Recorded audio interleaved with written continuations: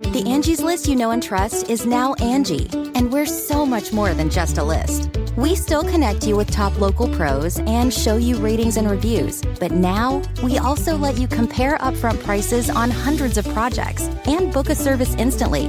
We can even handle the rest of your project from start to finish.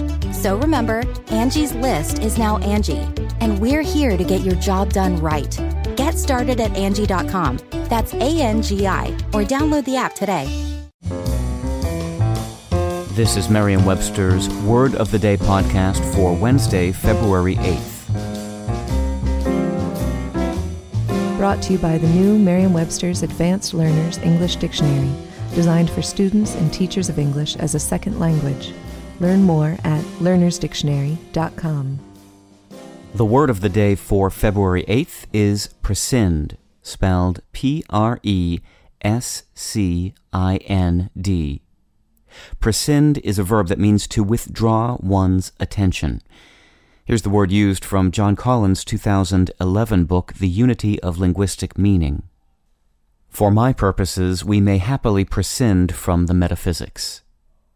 The word prescind derives from the Latin verb praescindere, which means to cut off in front.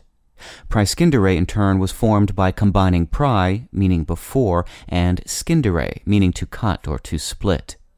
So it should come as no surprise that when prescind began being used during the 17th century, it referred to cutting off one's attention from a subject. An earlier, now archaic sense was even clearer about the etymological origins of the word, with the meaning to cut short, off, or away, or to sever.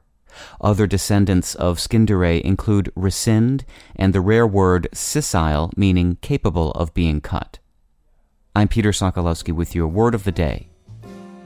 Visit the all-new learnersdictionary.com, the ultimate online home for teachers and learners of English. A free online dictionary, audio pronunciations, custom study lists, and interactive exercises are available now at learnersdictionary.com.